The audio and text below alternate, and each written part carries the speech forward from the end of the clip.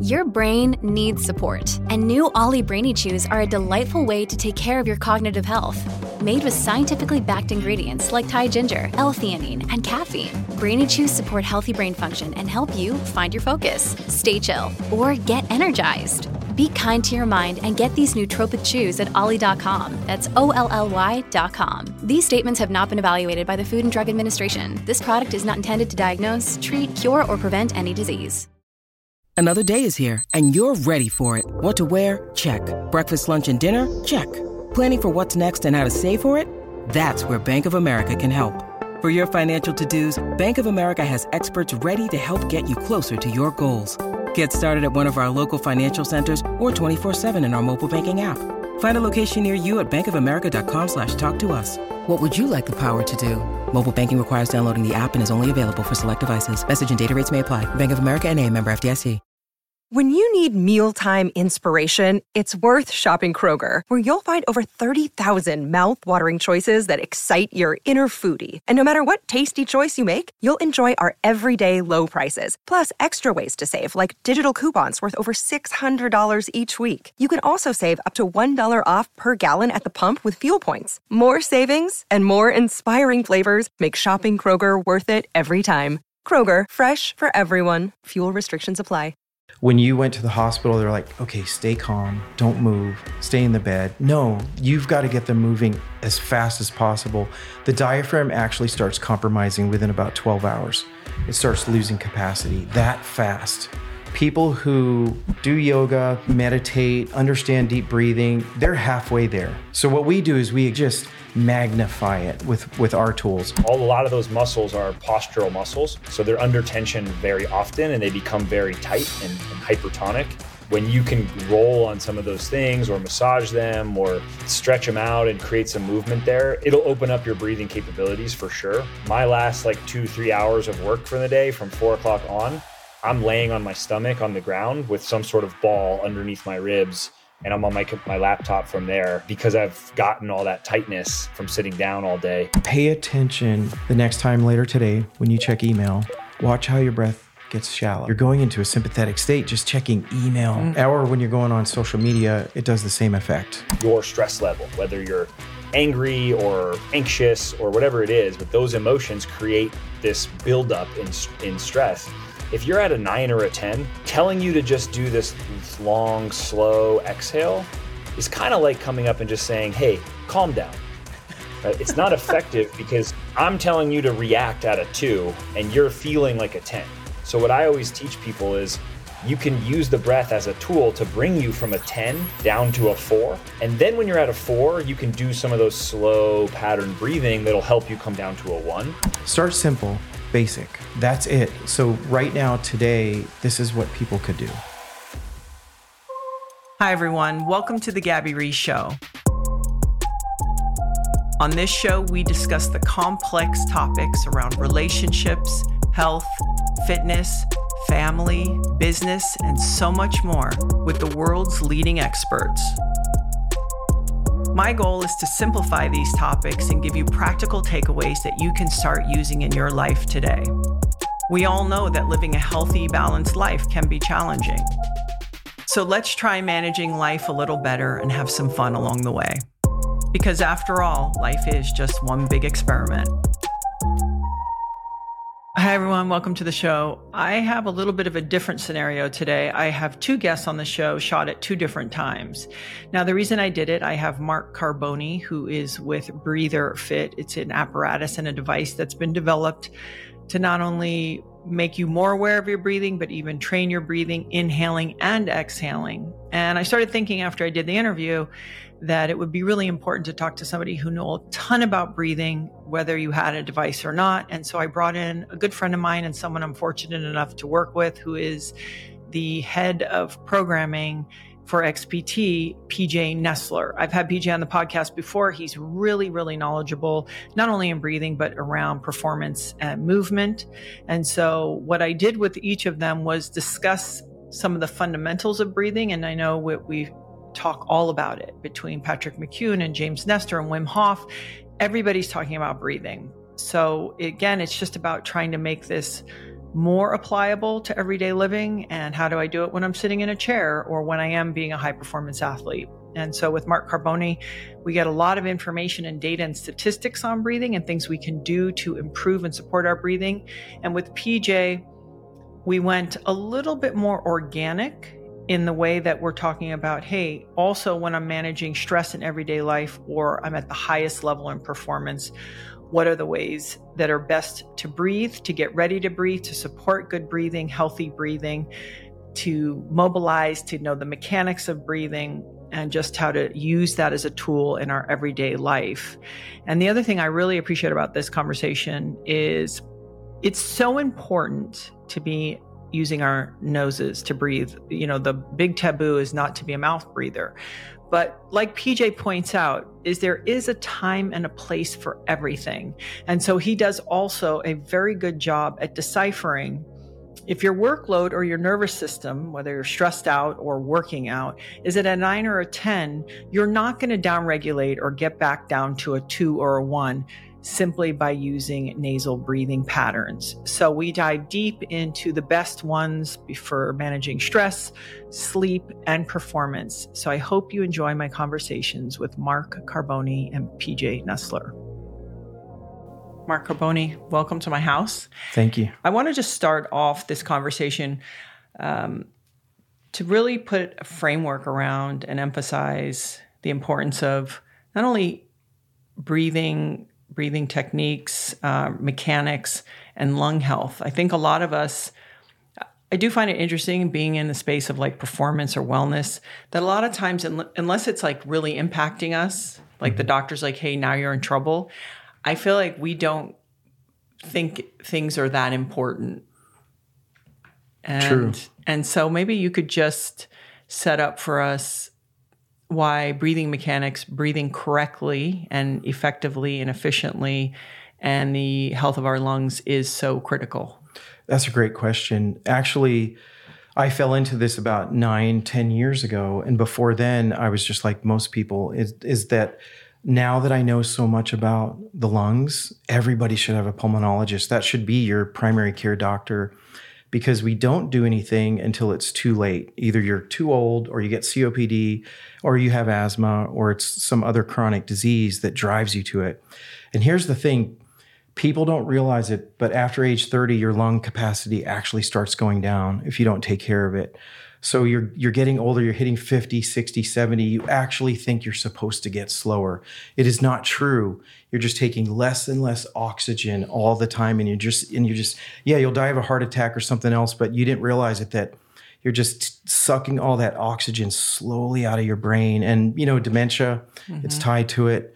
It's a reduction of oxygen. So what I've learned when I took over the company 9 years ago, it's been around for over 40 years. And so PN Medical. Yeah, PN Medical. So, and it was founded by your mother-in-law. And then you married to her daughter, and then she was going to sell the company. Yeah, 16 years ago, I met the love of my life. I mean, I married above my pay grade. I'm just, every day is a blessing for me. And she's got this amazing servant heart. She's just so beautiful. And I was learning about the company, from afar, because I was working. I had a job, I had a company. I'm a serial entrepreneur. But I think at the time I did take a break, and I worked for one of the Fortune 100s. And she was getting ready to retire, Peggy, the founder.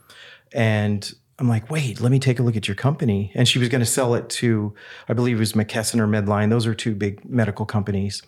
And I'm like, hold on, you're sitting on something, because I invent stuff. So I'm like, we could bring this in the home, and I could take this to the next level. I've already got ideas. So she agreed to sell it to me if I agreed to honor who she honored, which was the patient and the clinician. And I said, no problem. And I did, and took over 9 years ago. And it's for me, the first few years, the learning phase, because I breathed just fine. I didn't have asthma or any chronic issue. So, okay, we're going to help people. And then the more I got into it, what actually drew me to it, because I did have a really good job at the time, is the stories about that, someone 75 years old can't hold the grandchild, can't go out and check the mail. And these things come in all the time. And I was taken back by it. And of course, the technology side, because what I was doing is I was sitting on the sidelines complaining about healthcare.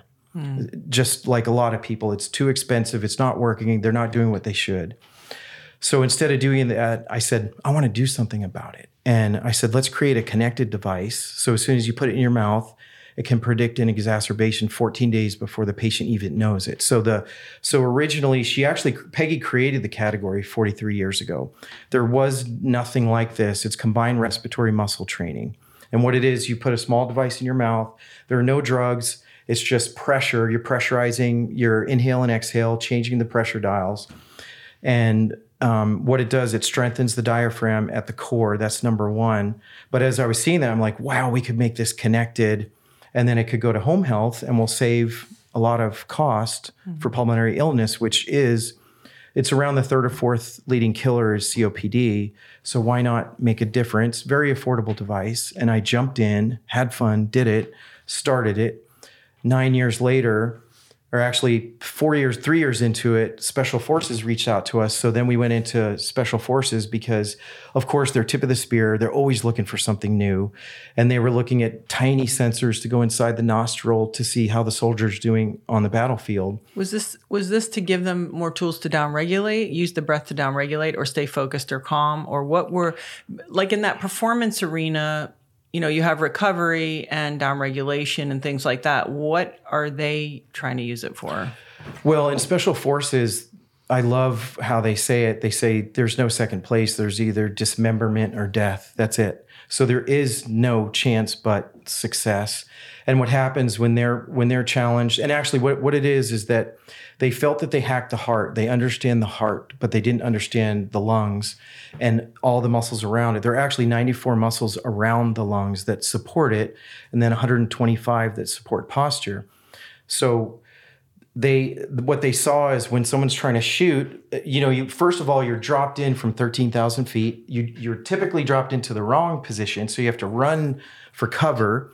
You're out of breath, and then they may have to shoot, and they're trying to catch their breath, and it can be a life and death moment. So breath mattered so much to them, and they sought us out, and they said, what could we do? So we started working on some connected devices, and it's funny, we have non-connected. It's just it's a piece of plastic put in your mouth, and it can go in your pocket. And they wanted something simple like that to start with. So we did some tests. We first started with the Rangers.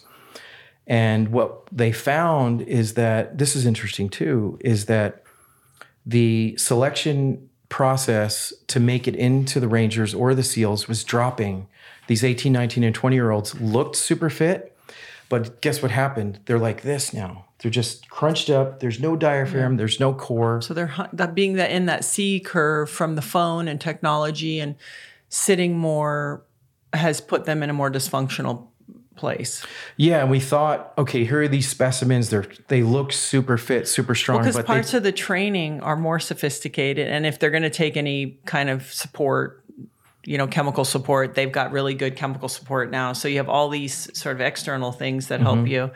But just that sitting and that kind of, like I said, the C curve really collapsed. It collapsed the diaphragm. Wow. So, and we found this with NATO fighter pilots too. I'll go into that. That's really exciting. So after we did a 4-week, all we did is we put them on the device, respiratory muscle training. They just do it once in the morning, once at night. How long? It's like a gym for your lungs. Yeah. How long do you do it for? You do it for about 5 to 8 minutes in the morning, same at night, 6 days a week. 4 weeks later. Why don't you do 7?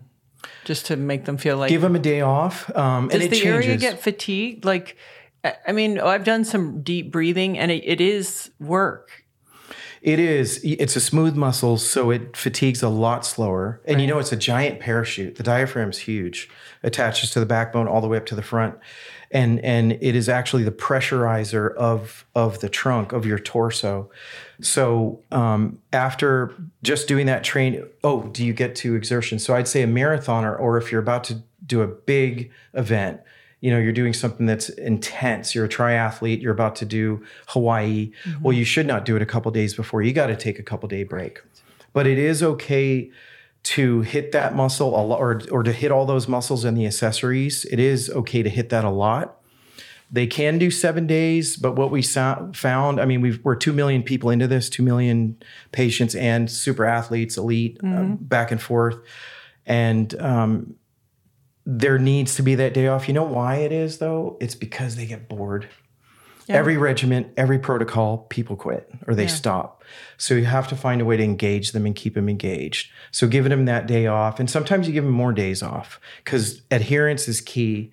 Just because it's great, just because it works, and just because this is really simple does not mean you're going to do it. So they did this process.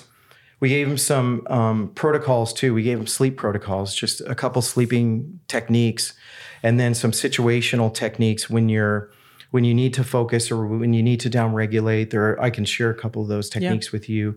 But the 4-week protocol using the breather, that was the breather fit. It was the sport model. And their one big number was the rucksack run. It's a 2-mile run. And you're holding a 60-pound backpack, and they got that down by 39 seconds. Wow. Which is huge. Yeah, that's huge. I mean, that's a pretty far distance. Yeah. And it was great. I mean, the pass rate went up, so very successful. So were they using this as a tool, sort of like, hey, if you think you're going to try to go through BUD/S or enlist, maybe you want to practice with this device prior to coming? Yeah, and that's how what were we you guys did. using it? Sure. What happened is they were about to go to school, and again, they all looked super fit. Everybody looked amazingly healthy. And when we started, and what we did at the start, we did respiratory functional tests. So we tested their MIPS and MEPS and about 10 other factors about them, and we saw that everybody had an issue. And at the core is none of them, all the ones we tested, none of them actually were breathing properly. You know, we're born belly breathers. We breathe properly when we're born. Yeah. So let's start there. Actually, let's say, hey, in a perfect world, this would be the mechanics that are correct. What does that look like? I mean, little babies obviously do it. Their bellies expand, their diaphragm, but maybe just give us that 101. It's very simple. It's just belly breathing. And the easy way to do it is you put your hand on your belly and you don't move your chest. Keep all this quiet, and you're just inhaling through the nose.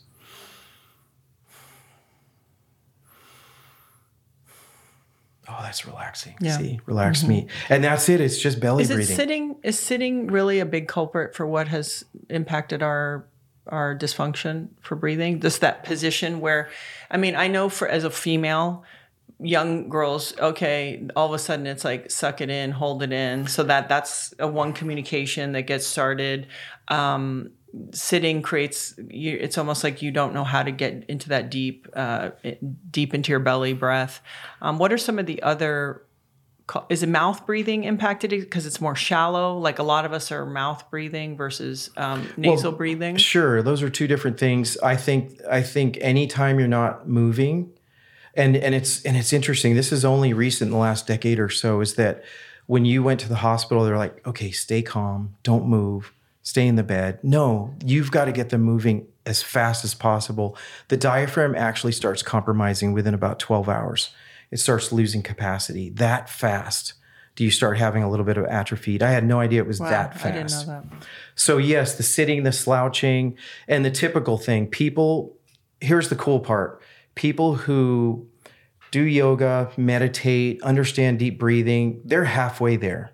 So what we do is we exemplify, we just magnify it with our tools. If you learn how to deep breathe and breathe properly at the right time and really activate that stomach, but also yoga, if you're moving, just stay mobile. Mobility matters. So at the core, it's what we used to do thousands of years ago, or still in third world countries where you have to work to get food and get water. We just came back from a mission trip in El Salvador last week. We were at K59 and the boys loved it. Came back with injuries, but... I heard then it was a really good trip. Yeah. You know, you had nothing serious, right?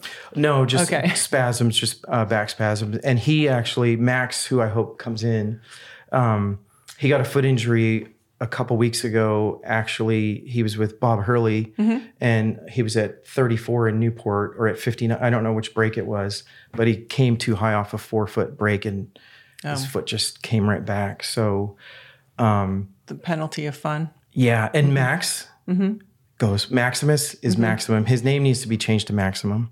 I got it. Because he just goes for it. His older brother is very technical. He's logical. He thinks it through. Max is like, 12-foot wave. So Laird and Max could probably have a blast surfing. Yeah. Well, Max's manners are way better than Laird's at 11. I'll tell you that right now.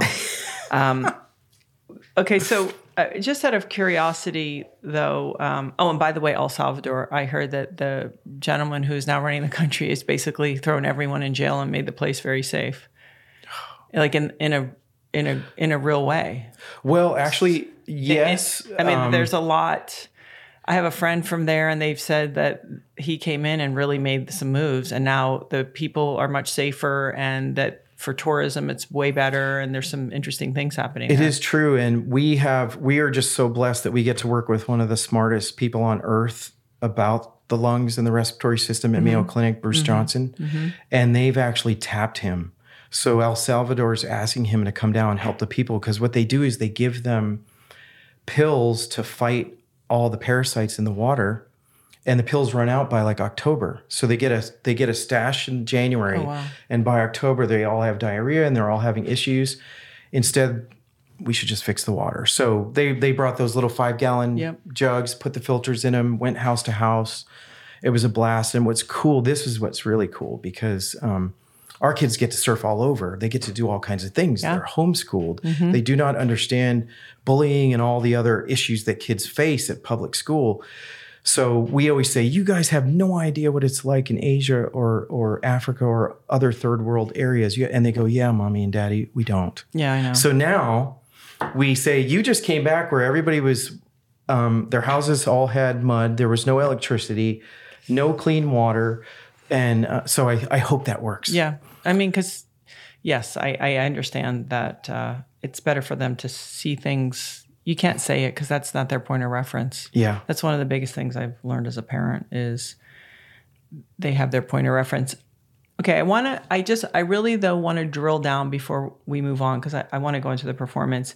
If you could really lay out for people all of or a lot of the things that can happen when you have dysfunction in your breathing for your lung health, and I think a lot of us think, oh, that's like an old person's problem, but this is something that can impact your sleep. I mean, it can impact your moods. It can do a lot. Well, I would say what I've done since I started is I thought the only way to improve this is to constantly do research and studies. I'm just a fan of research. I just love finding answers to problems. It's what I do. I've done it my whole life. And through the research is how we're doing this. And I hope it moves forward all this science, everything in this area. And again, it sneaks up on you. So if you feel like you have no problem, and again, I'll talk about the fighter pilots too, being in G suits, what it does to them. But you don't see it coming. You think you're fine. And what is you put on an extra 10 pounds. You just think you're getting slower at 40 and 50. And it's just how life is supposed to be. But again, after age 30, lung capacity starts going down and you're just taking more shallow breaths. And what's really interesting is by about age 70, a person may never take a full breath again. It's weird. Stats show it. And that just also, I mean, we know from upregulating and downregulating, I can't imagine how you feel, like your emotional state. I actually have an uncle that passed away a few years back, and it was because he couldn't fully exhale. Yeah. And I thought, I was like, what does he mean? Yeah, that's what it is. It eventually it's too late. So what we do is we help regulate everything better. We move the gases better, the CO2 and the O2. It just, the exchange goes more efficiently and deeper. And if you're strengthening everything around the lungs to cause that movement in that trunk, it's going to make you a more efficient breather. And you actually can reverse things. You can't fix a damaged lung. If you have COPD, it is damaged. You can't repair the lung, but you can make what's left more efficient. Like I watch people who have one lung. We have a lot of people who have just one lung, and we make that lung work more efficiently, and they feel like they get back. So what does that look like for somebody listening when you say make a lung work more efficiently? Is it Is it the flexibility and the capacity? Like, what about that makes it more functional? Well, if first off, starting with that torso. So, you've got all the cavities in there. You've got the pelvic floor. You've got the abdominal and the thoracic. Think of it as a soda can. So when you're strong and healthy, you can a closed soda can, you cannot crush it. As soon as there's a pressure release, everything starts breaking apart, posture goes. And the biggest, after there's a fall when you're at a certain age, the chances of death a year later because you're immobilized. So at the muscle side, when the muscle is moving the lung more efficiently, it's causing the lung to work better, and you're not putting such a load on everything else. Because when you're hitting those accessory muscles and the other supporting, you're triggering other things too, because you're going into a sympathetic state a lot. Right. And this is something that happens when you're stuck in that sympathetic state, which is that upregulated fight, flight, or freeze mode. Everything shuts down. You know that it's inflammation, and inflammation kills you. I don't want to get all morbid with that, but no, it's okay. Because I guess it's important for me because we talk about breathing, and I've had people who talk. I've had James Nestler and Patrick McEwen. These are people I know, but it's like really people hearing from the outside that this is a really powerful starting point. Like if you can dial into this, this is a great starting point. Here's what it is. And so when I came onto this, I'm like, the whole world should have this. Everybody should be doing this. But what we found, I came into this eyes wide open, or really not. I was a little naive about it, thinking that it works. I see it every day. I see all the calls, the emails, all the letters, everything that comes in. But I found that the people who are most motivated are the most sick that must do it, or athletes who do it for a living. Right. So they have to be top performers. So it's a motivation thing, and to try to get everybody to do it is hard. And I'm going to be realistic that it's just not going to happen. Right. But if they feel it, here's how I do it now. So we have a whole family of products. So we start with maybe the asthmatic or the COPD or stroke or chronic heart failure. Let's just say 60, 70, 80, 90 range. Well, guess what? They have 30 and 40-year-old kids, and then they have 10 and 15-year-old little athletes there. So we now address everybody in the family. So it's either the child starts using the breather fit because he wants an edge at football or basketball, because your endurance does go up, your stamina does go up. And maybe the mom or dad will see that, or the grandparent will see it. And I'm noticing if we go that angle, that if someone in the family starts, it is the trigger to get somebody else to do it. Could we loosely sort of go over all of that is connected to proper breathing? Because I think people, it's interesting. It's the essence of life, and yet we ignore it. Even top athletes, their Bolt scores are terrible. Their CO2 tolerance is not great. It's something personally I've tried to work on for a long time. Yeah. So it's always funny. It's like you have these high performing people, and yet they're actually not breathing correctly. So maybe just remind people, and we don't have to get, crazy into anatomy, but all of the things that are engaged when you're trying to breathe correctly. I'm going to keep it really simple. Great. So it goes back to, it's really basic. That's the thing. This is so easy and people don't realize it. Again, you start by, and this is neat, when people try to do it, they actually have trouble breathing from the belly. So you put your hand on your belly, you try to breathe, you try to not move anything else, keep everything still and quiet. And you're just hitting that belly. You're just feeling that abdomen go, and you try to feel it 360. You try to feel it around your whole body. So you try to feel it push out on the back and the stomach. And again, that's the start. So we just finished a 2,000 patient study with Mayo Clinic on COVID survivors, and especially long COVID. And after that study, it's not even released. Actually, the team's going to Milan tomorrow to present some of the findings tomorrow. So what we did, I applied for 2 patents based off that study. And the first was that we found, and this then trickled down to all the athletes and everybody else, which I alluded to at the beginning, is that we didn't realize that, and we started this a year and a half ago. So a year and a half ago, we started the study. And we saw the dysfunctional breathing pattern. So what happens after COVID is a lot of people get dysautonomia. So their autonomic nervous system goes out of whack, and you have to reset that. So I thought, oh, use our device. It'll solve everything. It's this magic elixir. No, it's almost like doing a squat. If you do the squat wrong, you're just going to get hurt. Yeah. So if you don't do it right, using our device, you have to learn right. So what we found is said, no one's ready to use it day one. You first have to check your breathing. So the way we do this is we found real simple. It's a reset. It's a breathing reset.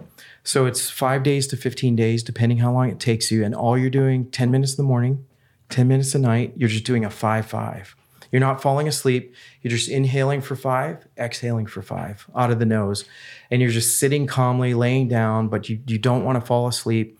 And what you're doing is you're just resetting. You're trying to get back into the parasympathetic state. And that is, and again, I hate to say it, it's so basic with all the science we're doing, all the devices we're creating. I appreciate this because I think sometimes we want to jump ahead, or we think, oh, well, I know how to breathe. It's like, oh, really? Sometimes it's that solid foundation and getting that deep. We even tell people occasionally, and it's different. Obviously, with the breather that you guys have, it's a different tool. But a lot of times, there's a woman, Valisa Branich. She does a lot of breathing, really good. But it was like, hey, lay on the floor and take your finger and put it below your belly button. And I even tell people, if you can't grab your breath from your nose to make your tummy go out, when you inhale, push your tummy out. Because it's almost like having to get them to understand how it's connected. Yeah. And it's like, listen, I understand. If you can't do it, that's okay. Just when you inhale, push your belly out. So when you're saying this, it makes perfect sense to me. So you'd have people almost do a training wheels before they would get to the breather after COVID. Is that what you're saying? What happened is that we feel, first of all, the whole world had to start wearing masks. Yes, the medical industry got used to it. As soon as you start, you learn how to use the mask, but the rest of us didn't. So everybody started forming a little bit more of dysfunction. So we feel like the whole world has to have this basic breathing reset. And again, we do studies across the board, tons of population groups from super healthy to super compromised. And what we found now, we've changed our whole approach over the last year, is that you have to start with a reset. Can you just deep breathe? Just deep breathe for 10 minutes. Can you actually sit still for 10 minutes? That's the hard one, actually. Wait, what do you mean? Well, a lot of us can't. It's hard for me to sit still for 2 minutes. So when I started doing it, it was so, and I actually did it with my wife. We just went out on the porch and we just sat in the morning and sat at night. You're still married. Good job. Yeah. And it actually helped the marriage. It's actually good for us. Do you think that it's just because you have a busy and a lot of things you're excited about that you want to do, that you're just like, I want to get out there and do it, that the stillness is hard? Well, for me personally, it's, running a growing business, having 2 athletes in the family, trying to bring them up to a world-class level. That alone is a job in itself, with all the coaching and the coaches and the travel and, inventing new things. It takes a lot. And, now we're building a dream house, and it's our forever house. It's 100 years old, and I made a really big mistake getting a 100-year-old house. And everybody warned me. Yeah, those are harder to do than a whole new one. Yeah. Yeah. So the pressure and the growth, and we're growing internationally. So what was really cool with COVID is Germany was the first one to jump. So the whole country of Germany, all their long COVID centers are going to have our devices, and they're going to launch them actually pretty soon. So with that whole the expansion internationally, there's just never a moment. And I got to tell you that, and we homeschool. Now my wife does that. Like, wow. And then I expect my wife to actually work too, a couple hours a day. So I'm a little bit, I need to downregulate. You need to calm down a little bit. I got to calm down. I think about this a lot because we have a lot going on, and my husband is always the one who's like, is this what we're doing with our lives? And I think it's important for all of us to look at that. And listen, there's times that we're busier than others. You have young children, they have missions, you're on a mission, your business is growing. I think when you can collectively as a family agree, like, hey, we're going to gear up here a little bit and then we'll find our way as long as it doesn't take over. So let's go back to COVID because it's impacted everybody in one way or another. I think, what did I see that you had COVID 3 times? Is that right? 4 times. 4. I'm just now, we were here in California 6 weeks ago for some national surf competitions, and we got it on the plane back. So I'm still recovering from the brain fog. Maybe you're just too busy. Oh, and I don't sleep. So, you know the importance of sleep. Oh, yeah. Oof. Okay. So why don't you sleep? You're solving all the business things and all the plans in your sleep, or why are you not sleeping? For me, it is. It's I fall asleep fine. 4 hours later, start thinking about work. And then I actually make that move over. I turn the phone over and it's over. You look at your phone? Yeah, like 2 a.m. Oh, no, Mark. Oh, it's bad. Get it away. Yeah. My wife tries really hard. No, so you can't. You can't do that. Maybe I'll commit in front of everyone here. Okay, do that. That I will start sleeping. If you guys care. It's not about start sleeping. Just don't have your phone within arm's reach. And you have a breathing pattern guaranteed somewhere in your pocket. What's your breathing pattern to downregulate and go back to sleep? It's the 4-2-4-2. So Polly DeTiro, who you guys know well, I love Polly. He is like, now that's a special person in the whole world. Yeah. Very special human. You two must geek out together. Oh my gosh, he's amazing. So he taught me the 4-2-4-2. And he doesn't probably sleep either though. I don't think he does. I don't either. 5 hours maybe? Maybe. So 4-2, inhale, hold. 4-2-4-2. Yeah. So 4 in, hold 2, 4 out, hold 2. A couple minutes, 3 minutes, you start to downregulate. Yeah, it starts calming me down, and then hopefully fall asleep. That, like I said, the initial fall asleep's easy. Yeah. It's that wake up in the middle of the night. And for me, people have their thing. For me, it's God. And what I'm missing is I don't pray enough when I do wake up, and I need to go to prayer and just, you got this, no problems bigger than God. Yeah. No problems bigger than me. Well, the notion of like give it to God, I think is a good notion for everyone. Yeah. That whole thing of control the controllables, and if everything else, it's like, and it's so interesting because I can sit here, you spend hours and days, I have my own version of this, of knowing, and even knowing what to do. And I think it's really great for people to understand that it's still a practice for you and for people who know, and that we're working it out because you do have things that you care about that worry you, that you want to do. And it's using that tool, but I think, because I can go to sleep, but I don't stay asleep as well. And I think not looking at your phone is probably really a good idea. Yeah. That's a good start. Okay, so COVID, or somebody who has dysfunctional breathing, you've got this retraining period. And let's say, okay, so if you have a breather, there's a protocol. I'm sure that it comes and it gives you ideas about how to do the training for time and sets and, pressure and things like that. For a householder at this moment, in this very moment, they say, I want to start today. What would be a way that they could do it? Start without anything or with? Yes. Is there a way? I know it's harder because you sort of utilize deeper muscles with the device. Sure. But is it just even taking these nice, deep, full, whole, round breaths? It's a couple things. You can do something during the day, and anyone who's at an office, so I'll share that. But again, it's starting with what we got a second patent on, which is that whole reset of breath. It's really just the 5-5 pattern for as many minutes as you can handle it. If you can make it to 10, great. If you can only do 3, it's much better than nothing. So starting with that, start simple, basic. And that's it. So right now, today, this is what people could do. And then during the day, pay attention the next time later today when you check email, watch how your breath gets shallow. Oh, I hold my breath. Never mind shallow. Certain emails, they come and I'm like, I'm holding my breath. It is like, you should be hooked up. We use the Aura Ring and other things. We use all the connected devices. We're always doing studies with different ones, and we do like Aura and Garmin. And, it doesn't test right at that moment, but it does. Everything's changing, and you're going into a sympathetic state, just checking email. Forget about all the rest of the day. just notice that. I would just say, just if people could do one thing, is when you're going on social media, it does the same effect. Same effect.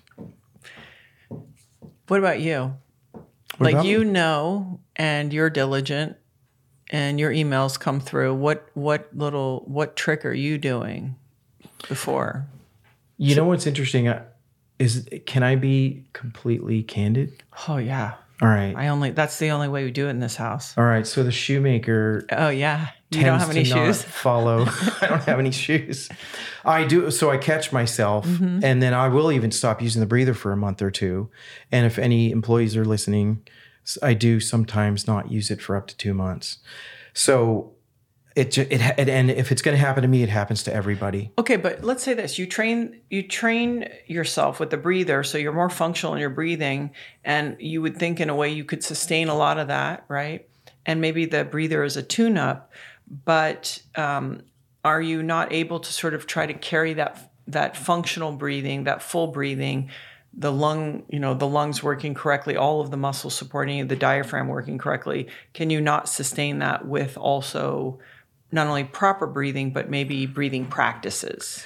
Well, this is what I like about James Nestler. And, I'm in the middle of writing a book, but his book, because he's an investigative reporter, he took breath to the next level. And there's been so many books written, but the way he did the Tim Ferriss approach to become the guinea pig, and I have too, is that for the last 2 years, my wife and I, all 15 years we've been married, we always get blood work. We're always checking our vitals. We're always trying to stay healthy. But for the last 2 years, I knew I was running and gunning so hard and going so fast. I didn't want to know. I was hitting this level of stress and making it on 2 hours of sleep 2-3 days in a row. Everybody could notice but me. Nobody wanted to be around me. But I did not want to get blood work for the past 2 years. I just got, and again, it's anecdotal, it's me, but I really feel, because I've truly been doing this I've been doing it for about 12 years, really using it. My vitals came back, everything, I'm 54 now, and with not sleeping very well for at least 5 years, my vitals are all amazing. My numbers, cortisol's too high, testosterone's a little too low, basic things. That'll get you to do something. And I haven't been working out in 2 years. So really? I'm just at this, and I'm trying to surf with the boys, I'm learning how to surf. Oh, and they're ripping. Oh my gosh. And Shea Lopez is their coach. So Shea took me out the other day and he's like, hey, I don't like the way you need to get out with the boys. It's going to lift everything. The boys will be so happy to have you out there with them. Yeah. So he takes me out. And to whoop up on you. He didn't give me a leash. So you're swimming. He takes me past the break to the second break. Of course, on my first wave, there goes the board. He's a good 1/8 of a mile away from me. I know he did it on purpose. And because him and Laird, they got stories together because they have some great stories in the past. So, but he's so amazing as a human. He was back to me within like 15 seconds because I'm like this, dude, I'm not going to make it. I feel like I am going to drown. He came around, pushed the board. He didn't come to get me. He just pushed the board and still made me go swim to it. I love that. That's who he is. So I feel that if I didn't do what I was doing, I would already be pre-diabetic. I would have high blood pressure, and having COVID 4 times, people around me, family members who have it, their blood pressure now is high, all these issues. And anyone who's taken the vaccine that I know has issues. Yeah. So, and I haven't taken the vaccine. Yeah. And you got COVID 4 times. It's interesting. So talking about that, do you think that there is an importance, so people hearing this, do you guys have a warm up and sort of cool down element to the protocol? How does it work? And for people listening, I don't want it to feel like, oh, this is exercise, because everyone already has a knee jerk reaction to that. This is something else. This is something you can do for a few minutes. You don't have to break a sweat. Now, if you do deep breathing practices, you can exert a lot of energy. In fact, I know Andy Galpin, Dr. Andy Galpin, and we were talking about carbon bonds.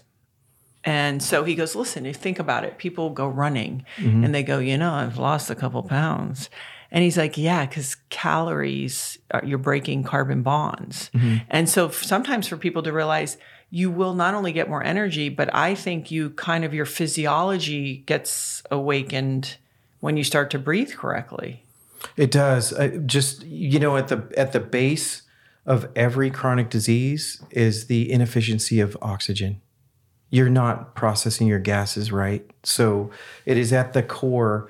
And of course, I mean, it's a no-brainer to think about that, because we can go without food and water for a while. You can't go without oxygen for more than a couple minutes. So it's pretty basic to understand. But what you're touching on about the ease of it, that is it exercise or not? Of course, you can be sitting down, you can be watching TV while you do it. You do have to activate it. You have to get in the zone. You have to create some pressure. But we just started a study. We started two. We're doing one on smoke cessation and we're doing one on weight loss. I didn't want to join into the weight loss craze and be part of that, but it's working. But it's a motivator. Well, listen what we're doing. So part of weight loss is, of course, diet. So we partnered with a really cool doctor up in Minnesota, and he's keeping it really simple. It's the size, so it's like a cup. So it's a quarter of a cup. You can eat what you want, just keep it at that level. And then they incorporated our device. So what's interesting is that our adherence is much higher. So when you're obese, we're doing it just with obese people, and what the adherence is way up, because usually it's diet, sleep, and then exercise. Right. So they're not exercising. Here's the big problem. The pressure on those lungs and the pressure on those muscles, they are not taking full breaths. They actually can't. So they're doing the RMT, they're using our breather, and it's actually causing positive results, because what's happening is mobility is starting to happen. So the first thing that happens when you use it, there is a little euphoric or lightheadedness, because you have not been moving that gas properly, the O2 and the CO2. Just by doing that, you feel something, and you need to feel it. If you don't feel it, you don't think it's working. Right. So you get that initial rush, and then a week into it, they actually physiologically are getting results. So their MIP and MEPs are going up, and they're actually, their phonation, that's how long you can hold a sound. Their 6-minute walks are going up. And what that's doing, just the movement, is causing a half a pound of loss. But that half a pound or a pound and then 2 pounds, it's motivating, because we have to see change. If it's not gamified, if it's not entertaining, if you don't see results, if you don't see the bar move, you are going to quit. Yeah. So I'm feeling really good about that. Take that over. And there's an addiction there. There's a lot of issues behind weight, right? But now with smoke, this is really cool. So Peggy, the original founder of the company, she did this about 20 years ago at Advent Health, which used to be Florida Hospital. She did a test with 10 patients, and they tested that. So the breather, it's a device that you put in your mouth, just like a cigarette. Yeah. So that tactile touching of the device. And the other thing they found out is if you fight the craving for 52 seconds, you fight the craving. So the person may get that craving 50, 60 times a day. So what they were doing is they were grabbing the breather, just breathing at 1 in 1, lowest setting, just...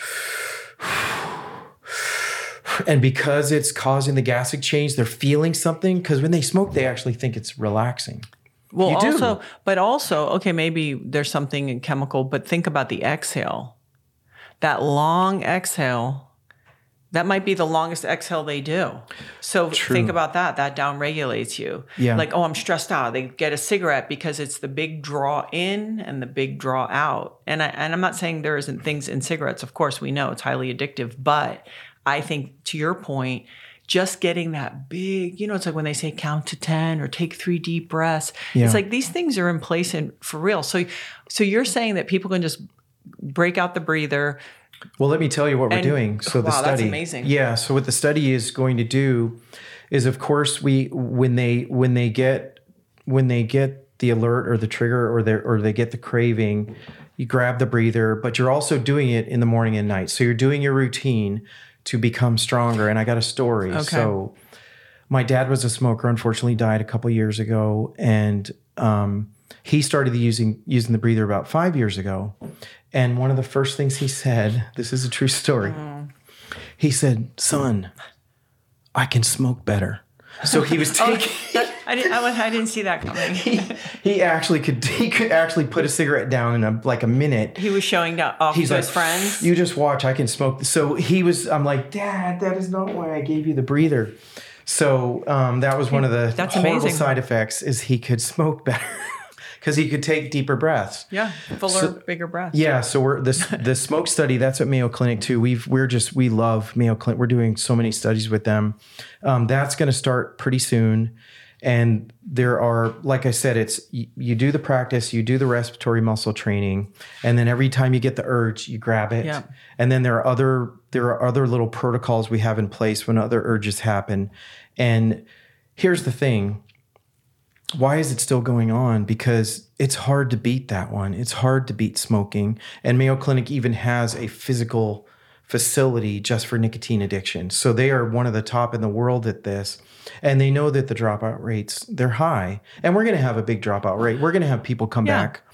But what I love about this is we are a non-pharma company. So everything we do is without drugs. And 150 years ago, before the Gates and the Rockefellers created the pharma industry, people did things naturally. And from Nestler, American Indians and all over the world, people had straight teeth. They didn't have cavities. Those big jaws. Big jaws, because they could really breathe. Wait, who was the dentist? Beautiful old book. I'll remember it, where you go to these old tribes, and because they were nasal breathing and their jaws were closed, they did have all this room for their teeth, and just so beautiful and square. But that's the other thing that your breathing would do, is I would imagine that you're also seeing it changes the structure of people's faces. Well, orofacial professionals use the breather too. Mm-hmm. And a lot in California, actually, there's a lot that use it here for their patients. I don't know enough to go deep into that, but I know that we have a lot of customers just for that. Oh yeah. Listen, I would put money down that, there's women now, and men actually, especially in California, where they'll do attachments, like chin attachments, jaw attachments, right? Yeah. And a lot of facial structure would be improved if you were nose breathing. Oh, sure. Nose breathing, and then, chewing. So the processed food. Oh, how the blue zones are going away. Yeah. So, and they went back to Japan, the new Amazon series, and that blue zone is almost gone. Yeah. We got to them too.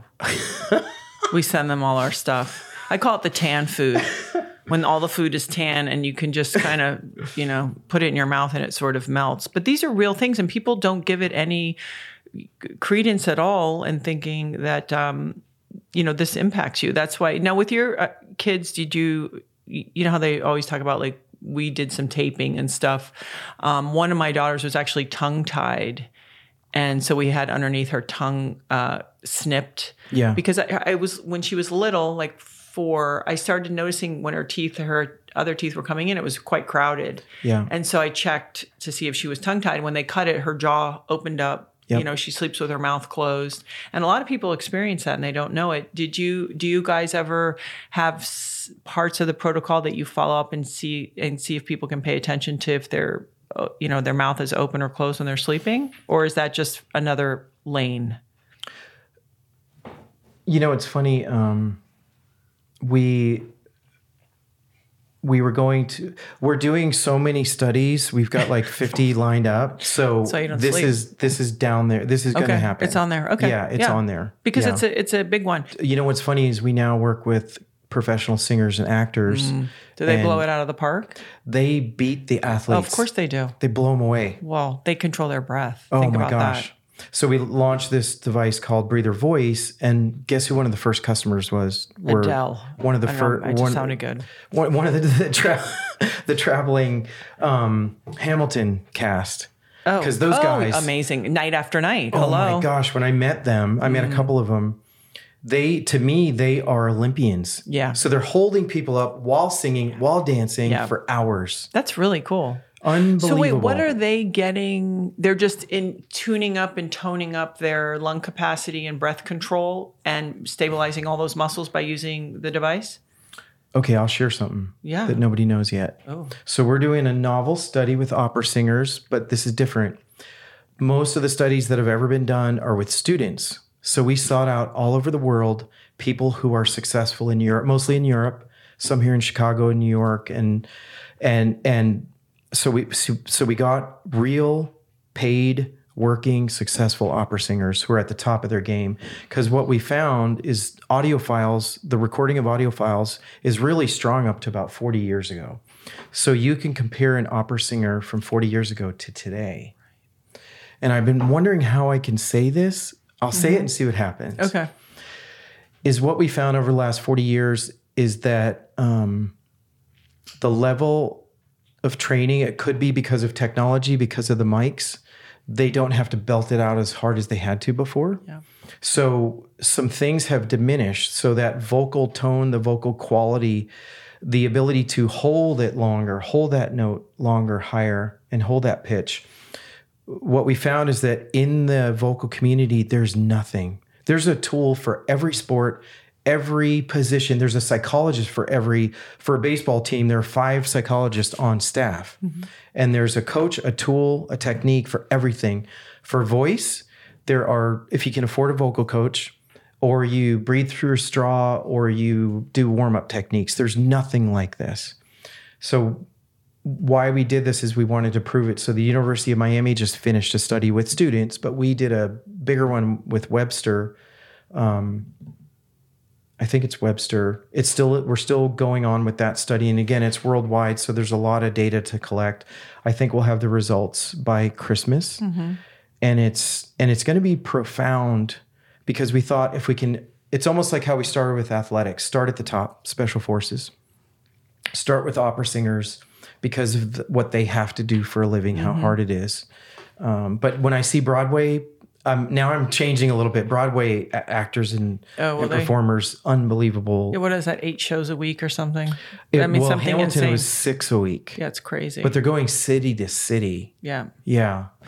So what about if someone's listening to this and they go, gosh, I wonder how my breathing and my lung health is. How would one even really start to assess that and take a deeper look at that?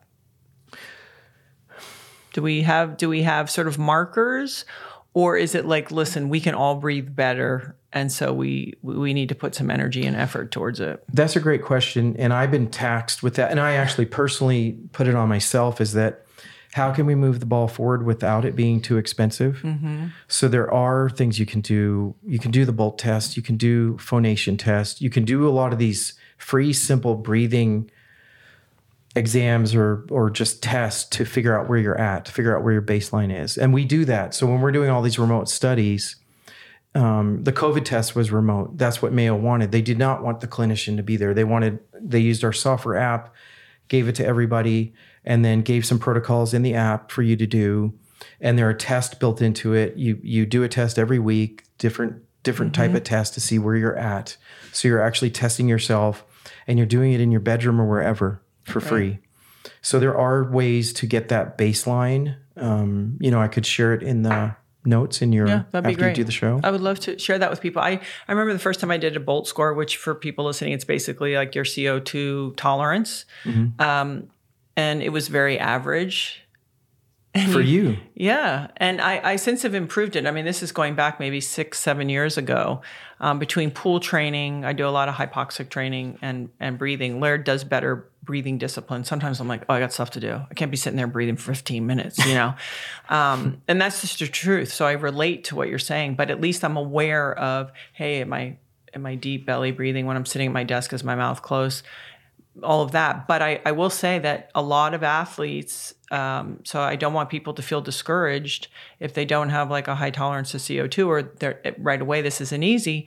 I think that's like that for a lot of people, even if they're looking well-conditioned or can run fast or what have you. So I don't want them to be intimidated, thinking, oh, something's wrong with me. It's like, no, it's just a practice. And you can improve very quickly. That's the key, is you can improve and you can get your lung capacity back up. Yeah. and you probably know this too, that they did the study on people who are getting lung transplants, and that's how they proved that lung capacity is a factor of longevity. Have you had Dr. Hyman on, Mark? I know Mark. I haven't actually had him on. Yeah. You want to tell me about that? Well, I mean, Nestler's the one who made it popular about that study, brought it back to the forefront. But I'm studying what Mark's doing too, and it's just all the things he's looking into, and it's fascinating. It's all simple. It's really simple how to do all this. Mm-hmm.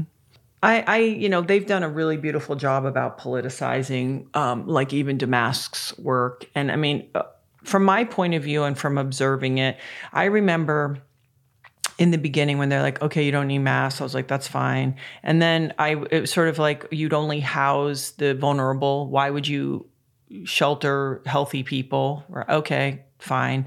Then it was, oh no, you need a mask 5 feet. No, 6 feet. I was like, well, okay, well, that's weird.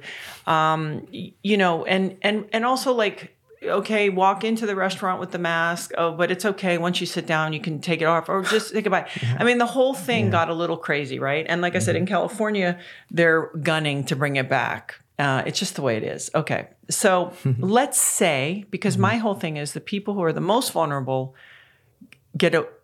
have to wear the mask the most, right? They can't say, hey, I work from home. These are people that have to go to work. And so a lot of times it's the most vulnerable group is getting their ass kicked the most by these rules, right? You could homeschool your kids. You could be at home. I could too, whatever.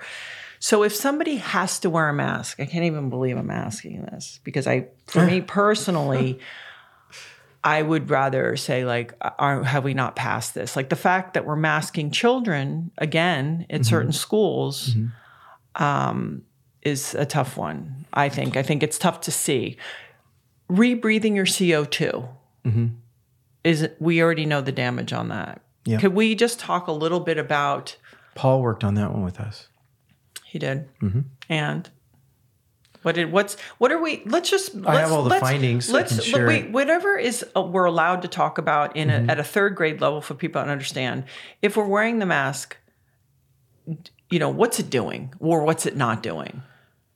And I'm talking about the BS mask that they have. I'm not talking about Yeah, that's touchy. So here's how I worked around that. They're keeping my saliva out of your mouth, right? Okay, great. Yeah. I don't know. Like, what is it doing? If I cough, is it keeping my particles away from you? I don't know. Here's what we did, though. Because you just said it, the frontline workers, what are we doing for them? Because there's a mass exodus in healthcare. Yeah. Like, they're leaving. Or they stayed the whole time. And then it was like they already got COVID or didn't and said, hey, I didn't want to get vaccinated, and then they're going to get fired. You'd be like, well, they were there for the worst of it. Yeah. Here's what we did. I just love research. So we did a study with the frontline at Mayo with the MDs. And what we were trying to do is protect them because, yes, the patient, but they're just seeing hundreds of them a day, or it's just they're just bombarded with the volume. And what are we doing for them?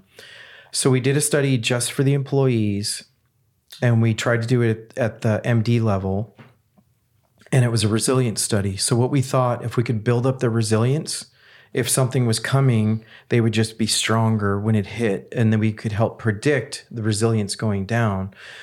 So we had them using Breather Fit, and we gave them a series of breathing protocols, a sleep protocol, a calming protocol, a right before surgery protocol. Okay, so before, like a calming would be what, a longer exhale than an inhale type of protocol? There are a couple different calming protocols. There's the instant.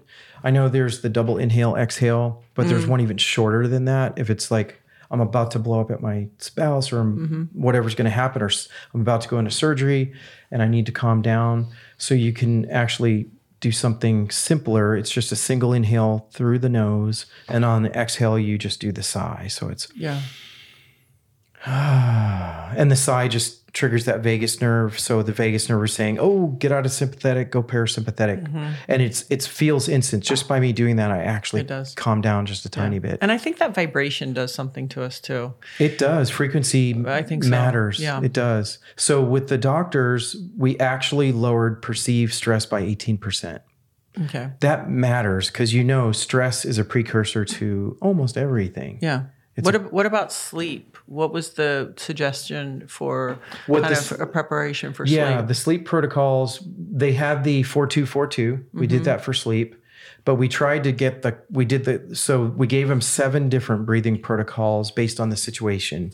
They gravitated to the calming and they gravitated to the sleep. And they all had aura rings. So we were measuring what was going on. We were measuring HRV. So HRV improved and then stress went down. Okay. So 2 big factors.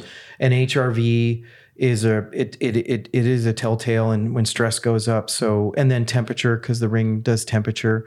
So we were checking those vitals, those statistics, and it was very helpful. But simple, they did the breather. They did the breather fit. Simple in the morning, at night, 6 days a week. And then again, those breathing protocols. So like I said, the calming and the pre-sleep were the 2 most used. And that we felt, bottom line, it took them out of the sympathetic state. And also fortified maybe their system a little more. So if someone let's say someone goes, okay, I've got to wear a mask. I'm going to work. I'm adhering to the rules. I used to, when I go to the grocery store, I'd say to the ladies, hey, when no one's around, can you just pull that thing down and blow out all your CO2, get rid of it. Try to, is there anything that we could invite people to think about if they have to sit and wear a mask, because they're going to work for 8 hours a day, that would at least maybe support them or make that a little better? Well, the study we did when the mask came out is that if you wore the cloth masks, if you wore the N95, the tough ones, it was more acidosis. So you became more acidic. And then if you were wearing a cloth mask, you became more alkalosis. So the bottom, here's what we found simple again, is that when you take the mask off, you actually might be hyperventilating or taking shallow breaths for up to 5, 6, 10 minutes after it's off. Because you do tend to just have shallower breaths when the mask is on. Yeah. So just consciously calm down and take those, do the 5-5 for about a minute before you put it on. And then when you take it off, and try to take it off as often as you can at work, if we are going back to that. Well, you're sitting in California, you live in Florida. They're rebellious. So different. Yeah. I mean, it's so funny. Here, where everyone's like, it kind of blows my mind. I don't. It was just interesting that even with the mask off, you continue to shallow breathe. That's what we found. Oh, it makes sense because that's the pattern you're locked into. Yep. Yeah. I'm going to talk about the fighter pilots because that's special. The Top Gunners. Oh my gosh, those guys are super cool.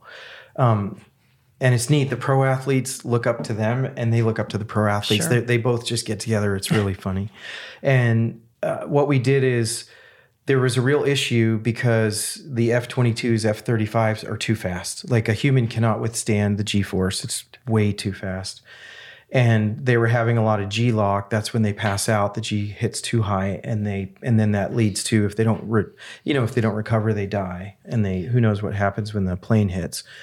So it's a real problem, and it's happening all over the world as technology improves, and the G suits just aren't there. So the G suit's supposed to get all the organs back as they get shown. The organs go right up there, go right down, and it's just what it's doing. If you could do a X-ray machine while they're going through the G to see what it's doing to the body. Again, so what we found is that, because they're in that G suit, they're like this. They're just, if you're claustrophobic, there's no way you can wear one. So you're just contained that whole time, and the diaphragm is completely not being engaged. Right. So we focused on that. And again, I talked about that soda can. That is the perfect example that the diaphragm is the regulator of the pressure. And if it is not strong enough, if that umbrella is not strong enough to regulate that pressure, something's going to give. And it does. So we had them do, again, they had the breather fit, of course, they had the athletic device, and they used it for 4 weeks. There were a couple of special breathing protocols. There are protocols they do. There's certain holds that they do, the way they have to hold their breath as they're going into G. But it's a bear down, right? It's almost like you have to bear down. Are you trying to keep that's one way to call it. Yeah. I don't.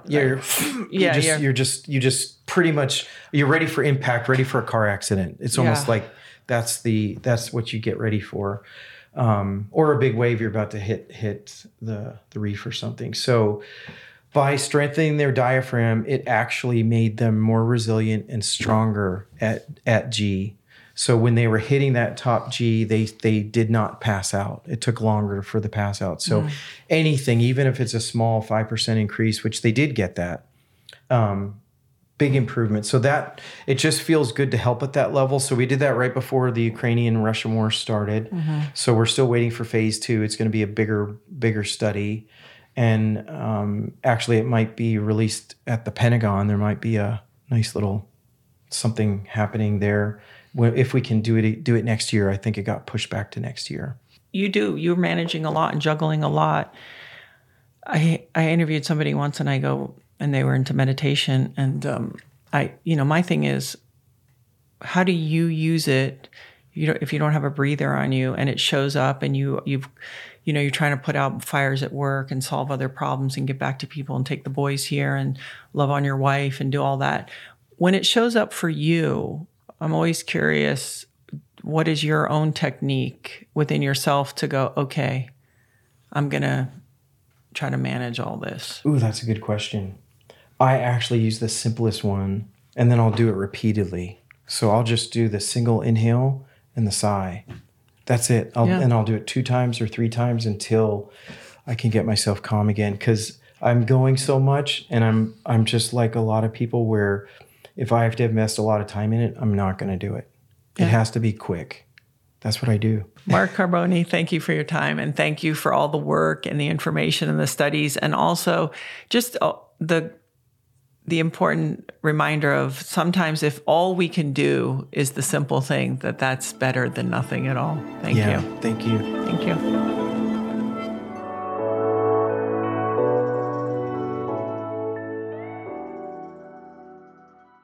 This podcast is brought to you by Ritual. I've personally been taking Ritual's Essential for Women 18 Plus multivitamin since right when COVID hit. I was looking for something supportive and powerful. Someone suggested it to me, and lo and behold, I did some research. And what I love about them is, so women were kept out of research until 1993 by federal law. And Ritual really knows how important women are. Obviously, if you're going to be selling them vitamins, they're essential. And they conducted a university-led human clinical trial for their Essential for Women 18 Plus multivitamin to really assess its efficacy. So right there, I was intrigued, and even more intrigued by the results. It increased vitamin D, which is what I was looking for, by levels up to 43%, and omega-3 DHA, so important, levels by 41%, and that was just in 12 weeks.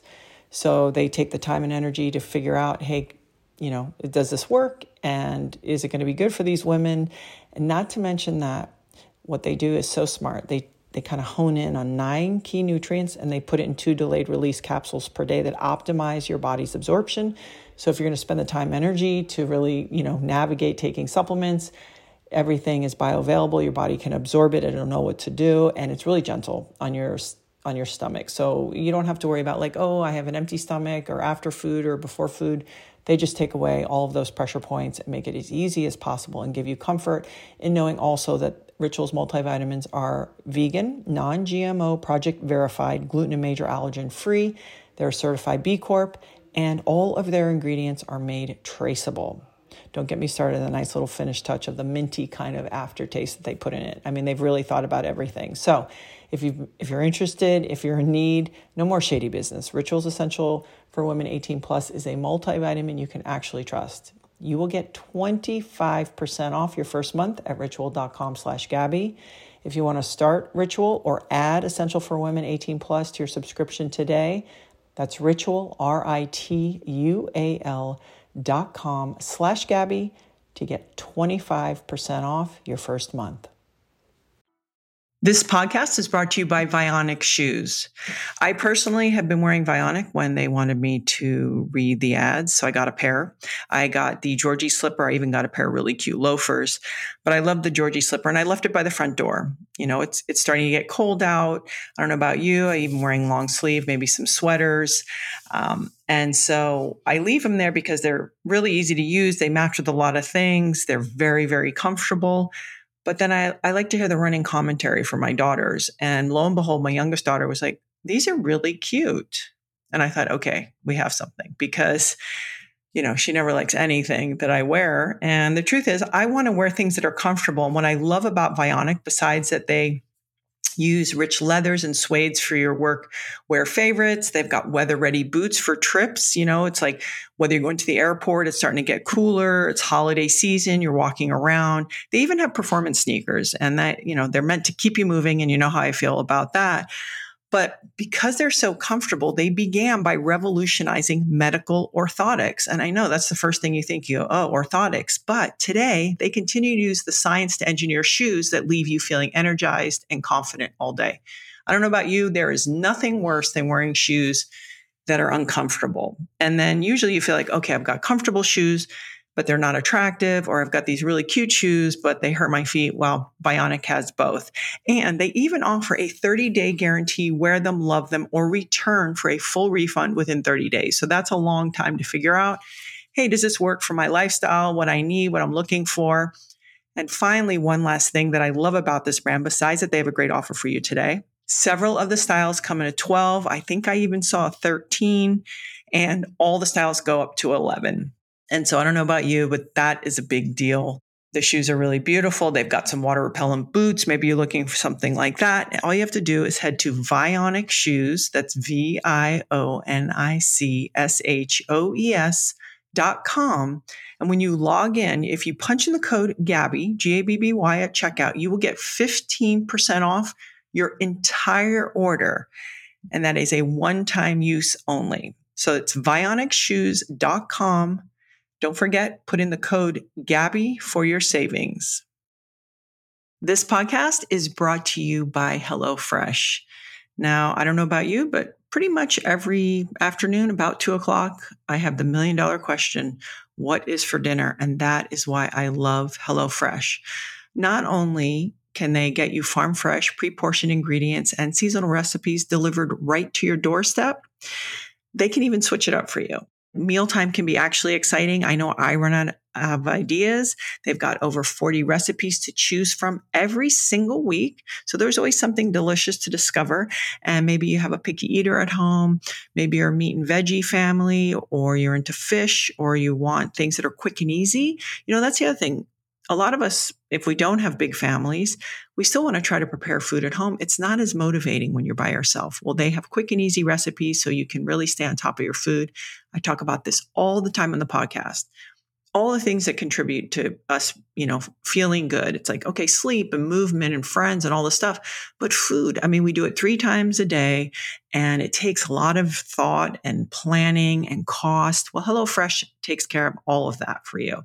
Did you know that even HelloFresh can offer you foods cheaper than the grocery store and about 25% less than takeout? The other thing about takeout for me is we don't always know what's inside the ingredients. It might taste great, but we don't always know, hey, what oils do they cook with? What are they really putting there? How much sugar is in there? And with HelloFresh, you'll know, and they have something for everybody. So maybe you have a family person who wants more of something. They've got tons of add-ons. They take all the guesswork out of it. They make it fun. They make it cost efficient, and they have a wonderful offer for you today. I personally love their bowls. I like when I can take all the ingredients and mix them together and enjoy them.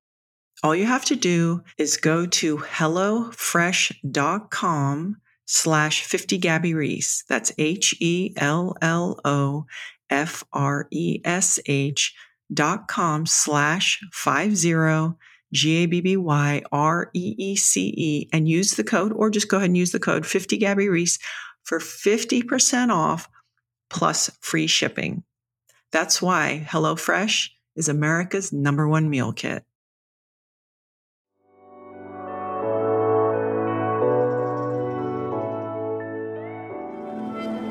So PJ, thank you for joining me once again on the podcast. I really appreciate it. Always my pleasure. Thanks for having me. I can talk to you about a million things, but I really want to stay isolated to and focused on not only breathing, but ways to strengthen and train our breathing, and then different scenarios in breathing in everyday life and in performance, because you have such a vast knowledge of that. So, with Mark, he has a device that you can use for different scenarios to help train your breathing. So maybe, first of all, you can talk about the things that you think are important about the device. Yeah, absolutely. I think the simplest way to think about using a device is I always relate it back to exercise. Like, there's a lot you can do with just your body. Obviously, with your body, you have gravity. So you can create different movements and create different stress on the muscles and different systems of the body using the weight of your body against gravity. A little bit different in breathing because there's not necessarily a lot of gravitational force against your respiratory muscles. But you're basically just adding a tool that can help develop some awareness to the way you breathe, because you apply a little bit of resistance to different portions of the breath. And therefore, it just gives you a little bit more feedback. So when let's say I'm trying to focus on my inhales, one of the hard parts with breathing for people is they have no awareness. They haven't developed any of that motor control, they've developed the motor control unconsciously, but they don't know what it should or shouldn't feel like. So awareness is a big step when we're training people.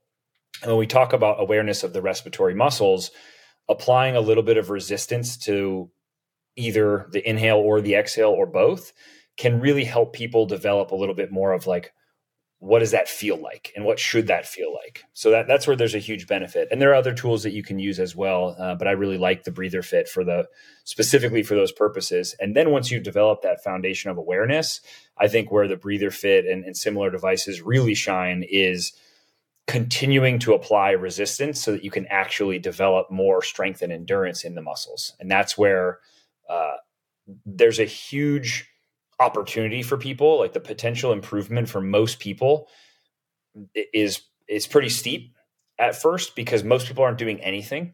So you don't need any resistance. You don't need any devices. You can do tons of stuff around breathing. You could spend years doing breathwork practices with nothing except for something to guide you through it, and see improvements. But eventually, if you want to see more targeted improvements, you begin to plateau because you're no longer applying any stress. It'd be like if I woke up and did 10 push-ups every day. I'll get really strong for a while if I was never doing push-ups, but eventually 10 push-ups just becomes kind of maintenance for me, and I'll start to plateau and not get stronger. And I either need to do more push-ups, or eventually, if I want to actually get stronger or build muscle, now I need to start doing some weight and putting some weight on my back and increasing the load so I can keep stressing my system and getting better. So that's kind of the foundation of why I really like using a tool like the Breather Fit for a lot of different breath protocols. Maybe you could just give a snapshot of the basic mechanics, what all is involved in breathing, and then outside of a sprint or something really, really rigorous, what would be the best kind of step-by-step process of where the breath, goes down to how many ish per minute, things like that. Yeah, absolutely. I think the simplest way to think about the breathing pathway, let's call it, is as you inhale, generally speaking, you should be inhaling most of the time through your nose. So you inhale through your nose, you're bringing in a lot of oxygen. What's actually happening in the body is the diaphragm is your primary breathing muscle, which is this big dome-shaped muscle that goes across your entire midsection. And that muscle, as it contracts, it flattens out. So it's kind of like think about a jellyfish or something that's being pulled at the ends. So it flattens out and it expands. And that's why you always hear people talk about belly breathing or horizontal breathing. And what we mean by that is, as you take an inhale, the diaphragm actually pulls down and expands out laterally, and that should expand the whole rib cage and torso 360 degrees. That expansion, the diaphragm is attached to the bottom of the lungs. So that expansion actually pulls on the lungs. And when you pull on the lungs, it changes the pressure gradient within the lungs, which is what actually pulls the air in from outside, because now the pressure inside the lungs is different from the external pressure. And that's what forces you to pull air in, whether through your nose or your mouth. But in this context, we're going to go in through the mouth. So that's like generally the mechanics that's happening. And that's what we always talk about. And I know this is a lot of people probably listening on audio, but you can see I can't even talk about this without doing this little demonstration with my hands of your rib cage expanding. But think about that like a bird cage with two big balloons in it. But that bird cage is flexible. So the rib cage and everything is going to expand out as those balloons inflate. And that's what brings all that air into your body.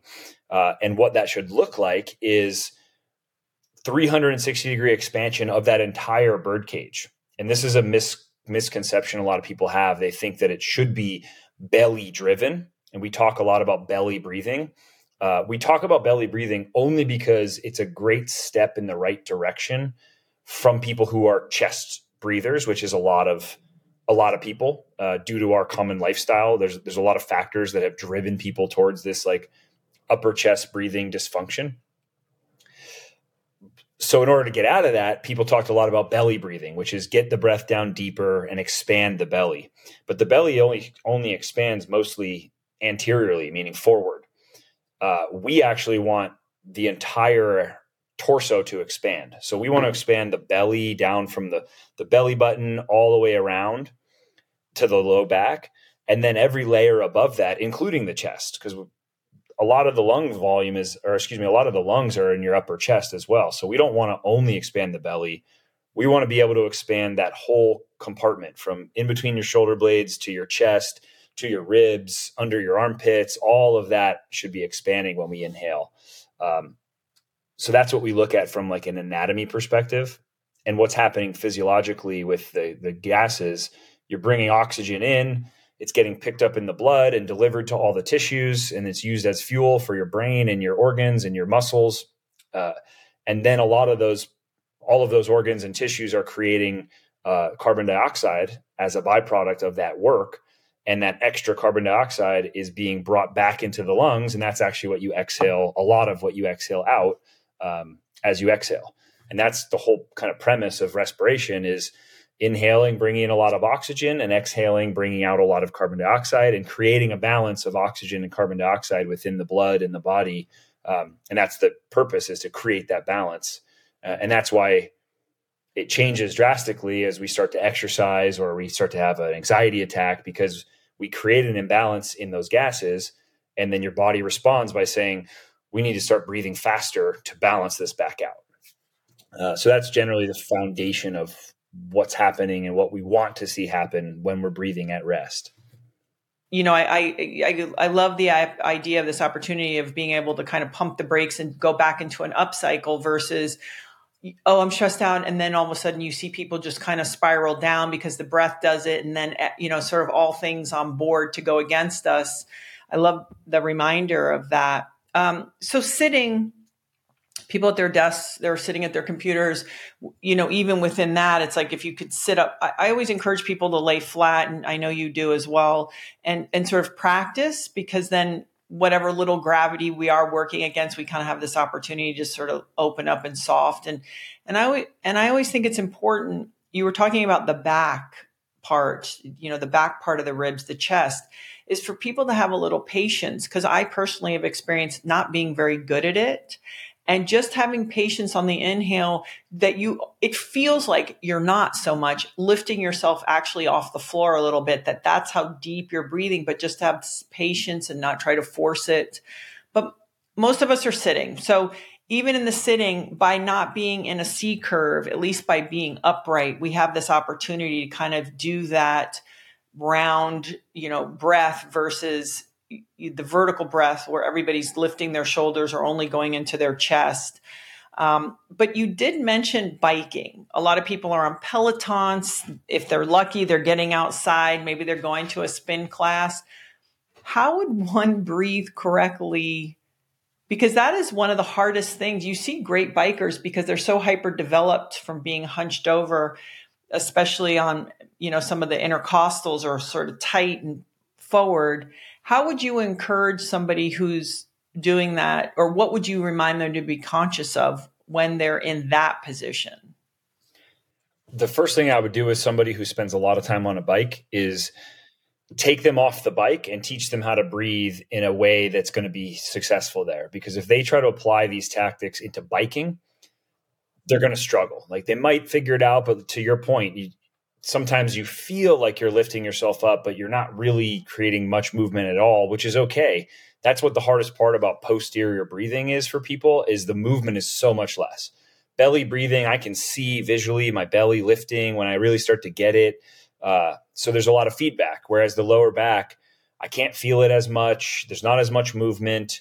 And it's also more difficult because people lose the connection there. Because of sitting, we have the muscles in the back are just hypertonic, and they're on all the time for a lot of people. So it becomes harder to get those muscles to relax so you can actually breathe. So that's what I would do with somebody who spends a lot of time on a bike, whether it's a Peloton or doing, long distance bike races. The first thing I would do is probably get them to lay over a stability ball, where they're now kind of in that flexed position, but the muscles of the back can relax. And then it also prevents you from breathing into your belly because your belly's pressed against it. And I do breathing practices on that ball where they're only focused on breathing into their back. And they'll do 10 to 15 breaths, slow in through the nose. And the goal is every breath, a lot of times I'll close their eyes so they can just feel that connection. It's great if I'm there with them because I'll put my thumbs right in their low back. Kind of like if you put your hands on your hips, right where your thumbs would end up. That's where you want to be, right in that soft spot. And then think about seeing if you can drive those thumbs out of your lower back. And it takes time. I mean, people might try this after listening to this and feel like you're not doing anything. Trust me, you're doing something. You're developing the connection and the motor control, right? It's the same thing as when you take somebody who's never exercised and you give them a pair of dumbbells. They can't even coordinate to balance those dumbbells to do a basic dumbbell bench press. And, after 10 reps, they're finally controlling it. And after 2 weeks, all of a sudden they can keep that pattern. So the body is learning how to coordinate that movement. So that's what I would do first. And that is to give them the ability to do what I want them to do when they're on the bike. Because if they can't do it laying over a ball, they're definitely not going to be able to do it when they're doing some intense bike workout. But then once they're on the bike, all the same mechanics apply. They're just going to have a limitation on how much expansion they can get forward towards their belly because they're hunched over. So it becomes more important that they really have good access to their lateral ribs and to their entire backside, because that's where the lung expansion is going to have to happen. Again, some will still happen in the front, but if you're a belly breather and that's your only pattern, when you get in that hunched over position, especially on like a road bike, you're going to be so rounded over that belly is going to be restricted. And now you're breathing. Let's say you were at 100% capacity. Let's say you had access to 100% of your lung volume when you're upright with your belly breathing, which if you're a belly breather, you wouldn't have access to 100% anyway, because you're missing the chest and back. But let's say you did. Once we got you hunched over there, we took away 80% of that. So now you're only going to be breathing into your upper chest because that's the only thing you have. Then once you're on the bike, the same concepts apply. You're taking those big, deep inhales into your ribs, into your lower back, into your mid back, and then big, powerful exhales, probably in the nose and out the mouth most of the time. Unless you're doing like a long endurance ride, then nasal breathing the whole time would be great. And that's definitely something you should work towards. But when you're going up a hill or you're doing a Peloton workout, nasal breathing the whole time is most likely not going to happen. And that's where I really like that in the nose, out the mouth power breath that we use a lot during exercise, where you're taking big forceful exhales to clear out that carbon dioxide, but still those good nasal inhales to bring in all that oxygen and do a lot of the other benefits that there are to nasal breathing.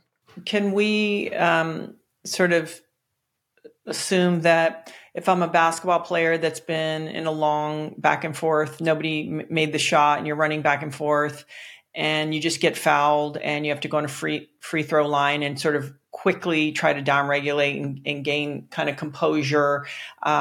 you're a football player that's just sprinted. You've just mentioned a bicyclist who's just sprinted, but yet you're still going to continue on after that. The best plan or the best strategy is to offload your CO2 as quickly as you can out through your mouth, and then try to downregulate and try to take big full breaths. Would you encourage people to take it in through the nose, or because again, I'm talking about while you're still in activity, trying to quickly find little small moments to downregulate. Do you still like the idea of, okay, power breathing out and then long, slow inhales? What do you like for scenarios like that in performance? Yeah. So I like one of the patterns that I like to teach first, because I think it's the most applicable across a lot of different things, is that in the nose, out the mouth, power breathing. The inhales are still fast. So they're big, powerful inhales through the nose. And then the exhales out the mouth are big and powerful to get rid of carbon dioxide. And typically that's because if we say we're on a spectrum here from 1 to 10, and 10 is the highest intensity. If I'm exercising at a 5 to 7, most likely the biggest challenge, the reason I have to breathe faster, is because I have this fast buildup of carbon dioxide. So I need to get that out. I can probably replenish oxygen pretty decently if I've practiced a little nasal breathing by inhaling through the nose.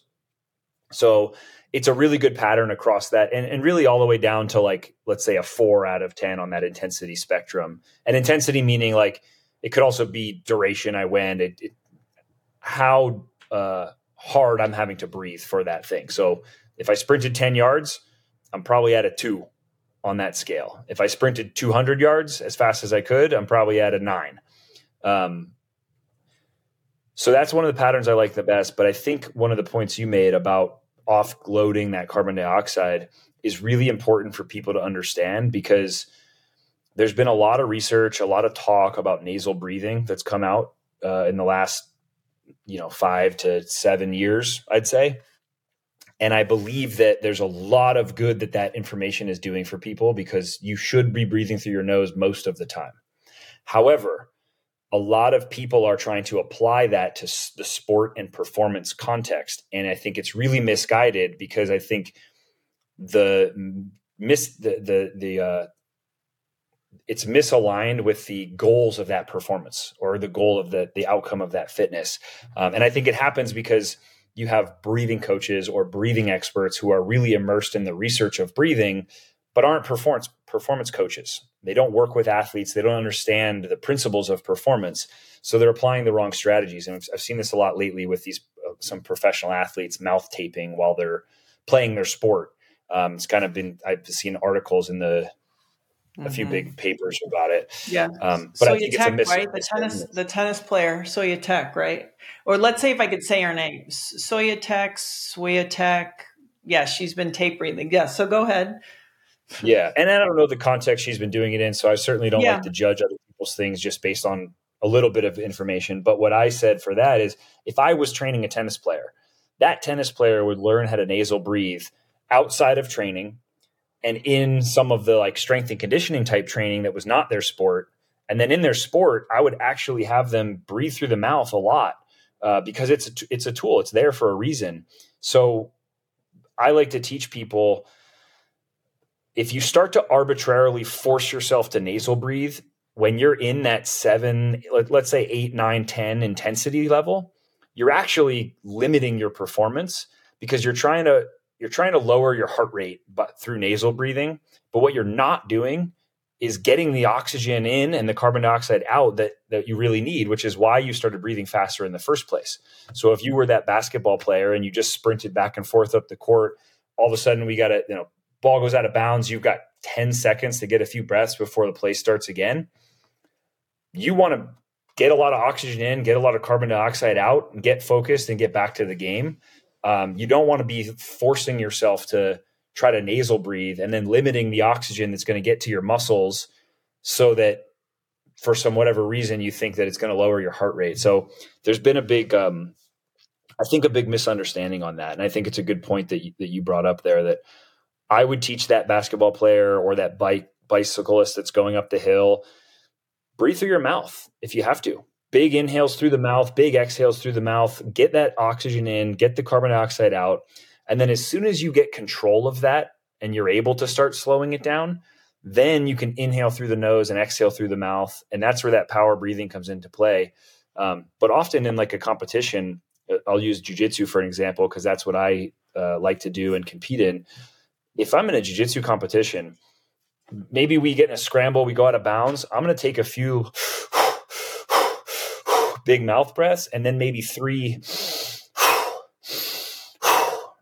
And then I'm going right back to competing. I'm never getting down to like a controlled nasal in, nasal out, slowing the breath down, because that's just not the reality of the situation that you're in. But again, that goes back to that tools-based approach, which is when you understand it and you get the principles and you've practiced all of it, you're not mouth breathing because it's your only option. You're mouth breathing because it's the best option for the activity that you're doing. And that's, I think, a really important point for people. The other thing for me that I'm interested in all of it is to remind people, though, when you're offloading your CO2, it's not kind of shallow and breathy, that you actually have to really actively sort of push out the CO2. And it's really reminding people to get it out from as low down as you can get. And in a way, I don't want to say that's silly, but it's like reminding people, especially if you're in performance, who cares?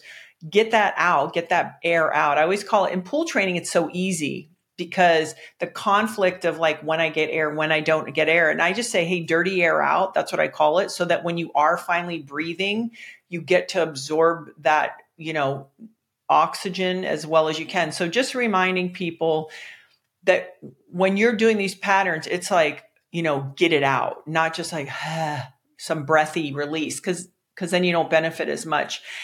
Can we sort of put a lens then on real life? I'm stressed out. I'm late. I'm driving in my car. You're going to be starting a family at some point, but I have some mouthy kid in my car. I have, sort of 17 unanswered emails, and it's just, I'm recognizing, I have to center myself. So it's not as obvious as an athletic performance. What would you say would be the most supportive breath when we feel kind of the wave or the pressure of life just getting a little close? A way to use the breath to create that space that I think helps so much of us.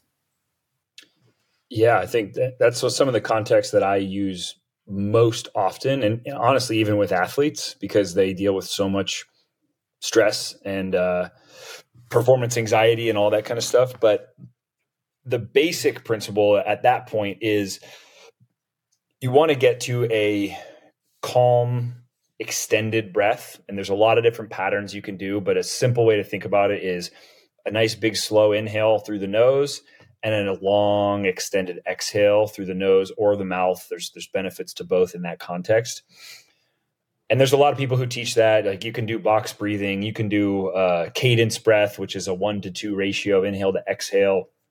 You can do just sitting and calmly breathing through the nose. But what I like to teach people is sometimes it's hard to get there, right? When let's say you're in the car and your kids are screaming and you're stressed out and you have all this stuff going on and you're in we'll use that 1 to 10 scale again, but instead of physical activity, now it's your stress level, whether you're angry or anxious or whatever it is, but those emotions create this buildup in stress. If you're at a 9 or a 10, telling you to just do this long, slow exhale is kind of like coming up and just saying, hey, calm down. Right? It's not effective because I'm telling you to react at a 2 and you're feeling like a 10. So what I always teach people is you can use the breath as a tool to bring you from a 10 down to a 4. And then when you're at a 4, you can do some of those slow pattern breathing that'll help you come down to a 1. But if you don't meet the nervous system where it's at least for me, if I don't meet the nervous system where it's at, the breath fails because I'm just at this heightened state of arousal and I can't connect to that low pattern breathing. So what I teach people to do is kind of similar to what we teach in the ice bath. Actually, it's exactly what we teach in the ice bath, which is you're in that heightened state of arousal. Meet the nervous system where it's at by taking forceful, aggressive breaths. So I relate this kind of like if you smashed your finger with something and you shake your hand really hard, you're sending this intense neural input to the body. And what you're trying to do is derail some of those feelings that you currently have so you can redirect them onto this next path. So I do that through take like 4 to 6 big, powerful, aggressive mouth breaths. We call it fire breathing. Once you do that, now let's imagine you just breathed. Let's say you felt like a level 9 or 10 in terms of your stress level. You just did a breathing pattern that's at a level 9 or 10. So you met your nervous system where it was. Now we can downshift to a level 6 or 7. And that's where I'll shift into the power breathing, in the nose, out the mouth. Still fast, still aggressive, but it's a little bit slower because you're going through the nose and it's one stage down. And I always teach this one. I like to teach it as a 4, 5, 6 so people remember. So 4 of those intense fire breaths, 5 nasal, in the nose, out the mouth, power breaths. So those are still a little bit aggressive. And then once they have control of those, now once you get to the 6, that's where we're going to focus on slowing everything down. I'll go in the nose and out the mouth for me personally, and I'll make a whooshing sound or a hissing sound or something where I start to, one, that it helps you extend the breath, and 2, that's another trigger. It's an anchor, a psychological anchor that your brain can start to hold on to. So you can start to focus on that sound and the feeling, the vibration, which will bring your brain off of whatever was creating that stress. So that's the XPT downshift 4. It's a downshift 4, 5, 6 protocol. It's what I teach people when they're dealing with intense emotions of any level. And it's what I teach people in the ice bath, because that's one of the things the response in the ice bath is it's physiological, but it's mostly psychological as well. Like the emotions people feel and deal with, you lose your breath, but you lose your breath not because you're out of breath and you've done something that challenged it. You lose it because your brain locks everything up and you get that instant stress response. So that's why it's such a good tool to practice too for people. I mean, this, obviously we've done this for years now at XPT, and you've been doing it for way longer. It's still such an important reminder, I have to tell you. That's why I really appreciate working with you, because listen, if anyone thinks that because I've heard this 100 times, do it more automatically or better, it's not true. It's always a real conscious reminder to myself. So I just want to remind people that none of us ever land on it and get it right. And the minute stress comes, I go, I know what to do. I'm like, oh, okay, yes. I know what to do. It's not necessarily a go-to. Yes, there's parts of the practice that get easier. I do notice too that my gaze, when I tend to, when I get stressed, I tend to get more aggressive. That's sort of my gear. I don't get anxious. I kind of, lean into everything, which has its own set of, negative things. And then your eyes get hyper-focused and big. And so I even notice in the breath that the face relax, the eyes narrow and soften, which then also is a reflection of the interior climate. Everything is softening.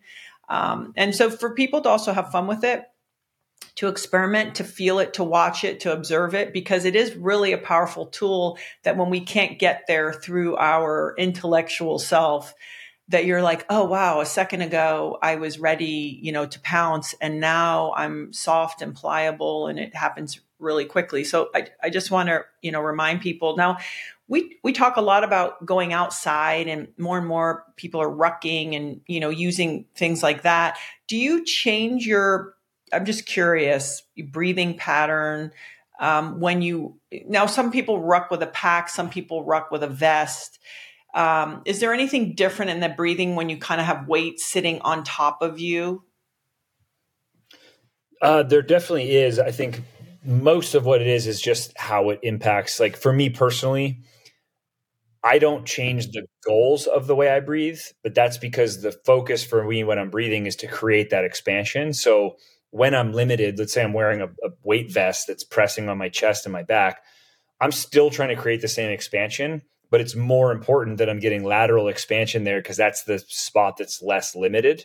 So that's kind of where my focus goes. I still want to get as much expansion front and back as I can, but I know that I've got this weight pressing down on it. It's going to be difficult. And same thing for a ruck. When you've got a ruck on your back, you're still trying to breathe into that ruck and create some expansion. And that you can actually, because you have that tactile feedback of something on your back, I actually find that I can put my thumbs in the straps and almost press forward with my hands and therefore pressing my back into the ruck. And then I can focus on taking a few big breaths. And I might do that just off every so often throughout the ruck to just kind of reinforce that posterior breathing. But the reality is that you're going to be limited at some point. So it's just essential for you. And that's why I started my answer about the biking with, I would take them off the bike, because if you don't have the foundation, you won't have the options. And when breathing is taken away in any of these contexts, I give the example a lot in jiu-jitsu. When someone sticks their knee on your belly, if you're a belly breather only, you're in a lot of trouble. I mean, you're in trouble anyway, because it's a miserable position to be in. But if I have no option to breathe except for breathing in my belly and someone's knee is there, you're not going to last very long in that position. So, and that's what happens often when you're obviously in a combat sport. So you're folded up like a pretzel. Take a deep breath. Good luck.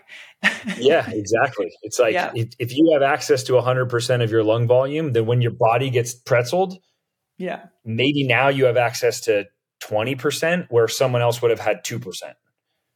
Right.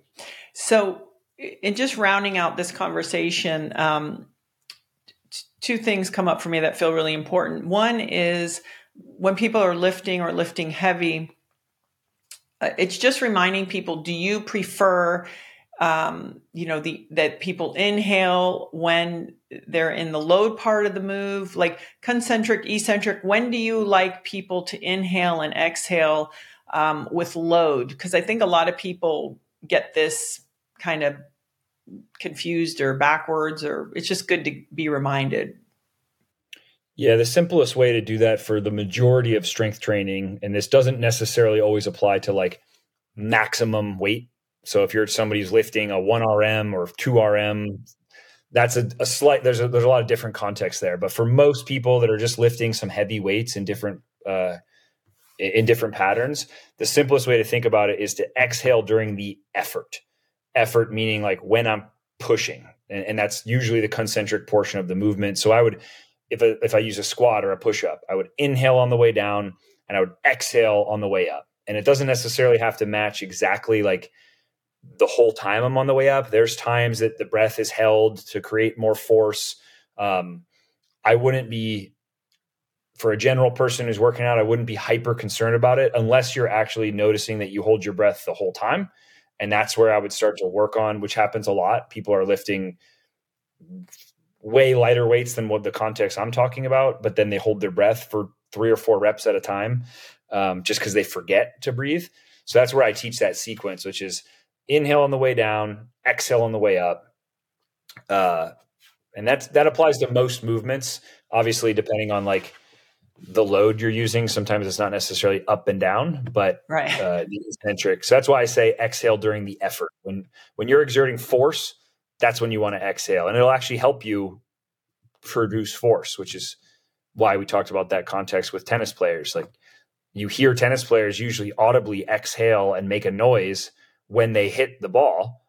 Same as fighters when they punch. Like there's a purpose behind that. There's a reason that people do that mouth exhale when they're exerting force, because it allows you to create more force at the time of impact, which is essential for that skill.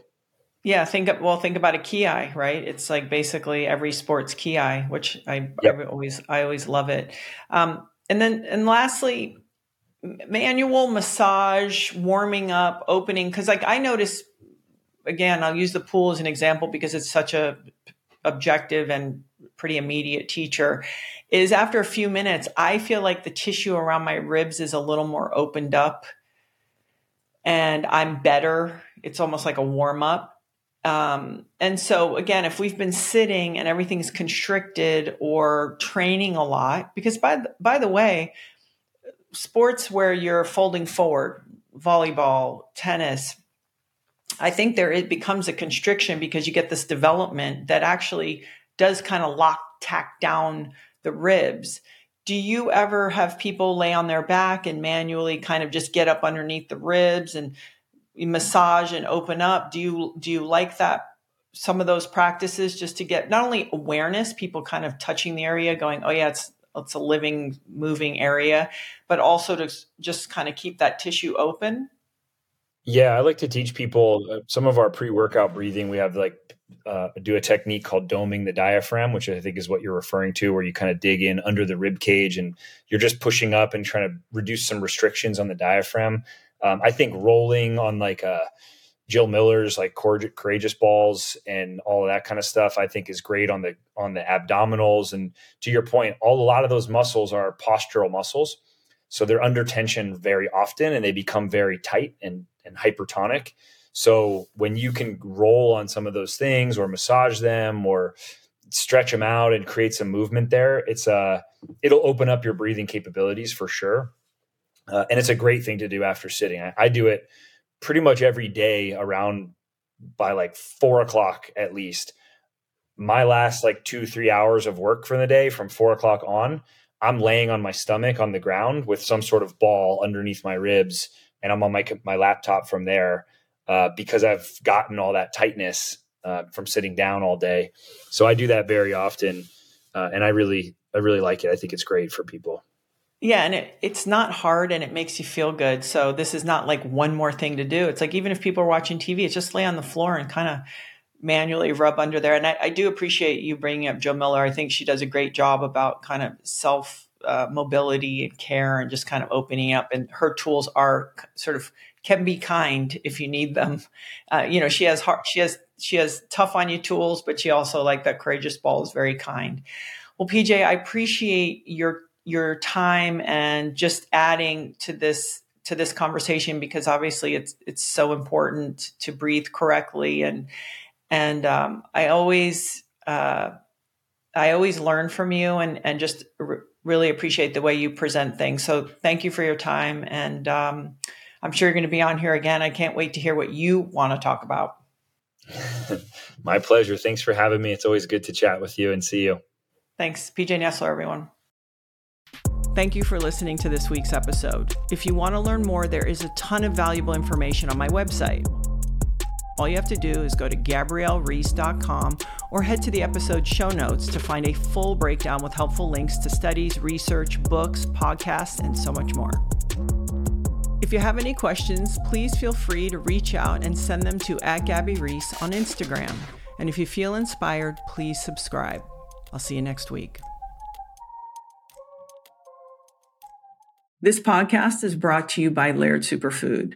In 2015, Laird Superfood was created, but it was really actually created in my kitchen by my husband, Laird. And he was always experimenting with coffees and other ingredients for performance. And lo and behold, Laird Superfood was born. And we have beautiful coffees and creamers and protein bars and other things. But one of the things I'm very excited about is our new greens product. A lot of Americans are not getting enough fruits and vegetables. Something like 85% are not getting enough vegetables and 80% are not getting enough fruit. And we need fiber. So for me personally, I'm always trying to encourage people, and I know this is Laird's philosophy as well, is real food, right? Let's try to get as much of the good stuff, the minerals, the nutrients, the macro, the micronutrients from real food. But it's hard to do. Our soil's different. People are busy. Maybe you don't know what you're getting at your grocery store. So this is a way to get it done and bridge some of those nutritional gaps. And what I also really appreciate about it, besides that it tastes good, I just do it in water first thing in the morning, then I'm done. And then I actually go and have my coffee after. But we use upcycled fruits and veggies, so things that won't go to waste. Maybe they're not really pretty, so we use them in our fruits and veggies. We use no fillers. So your body actually knows what to do with the ingredients. They know how to absorb it. There's fiber. And also, we never use any artificial or natural flavors. This is something that is harder than people realize, because to amplify flavors, a lot of times even, using natural flavors is the way to do it. So I'm excited to share with you. And if you'd like to try it out, all you have to do is go to lairdsuperfood.com. And if you punch in the code GABBY, GABBY 20, you will receive 20% off. Seeking the truth never gets old. Introducing June's Journey, the free-to-play mobile game that will immerse you in a thrilling murder mystery. Join June Parker as she uncovers hidden objects and clues to solve her sister's death in a beautifully illustrated world set in the Roaring 20s. With new chapters added every week, the excitement never ends. Download June's Journey now on your Android or iOS device, or play on PC through Facebook Games.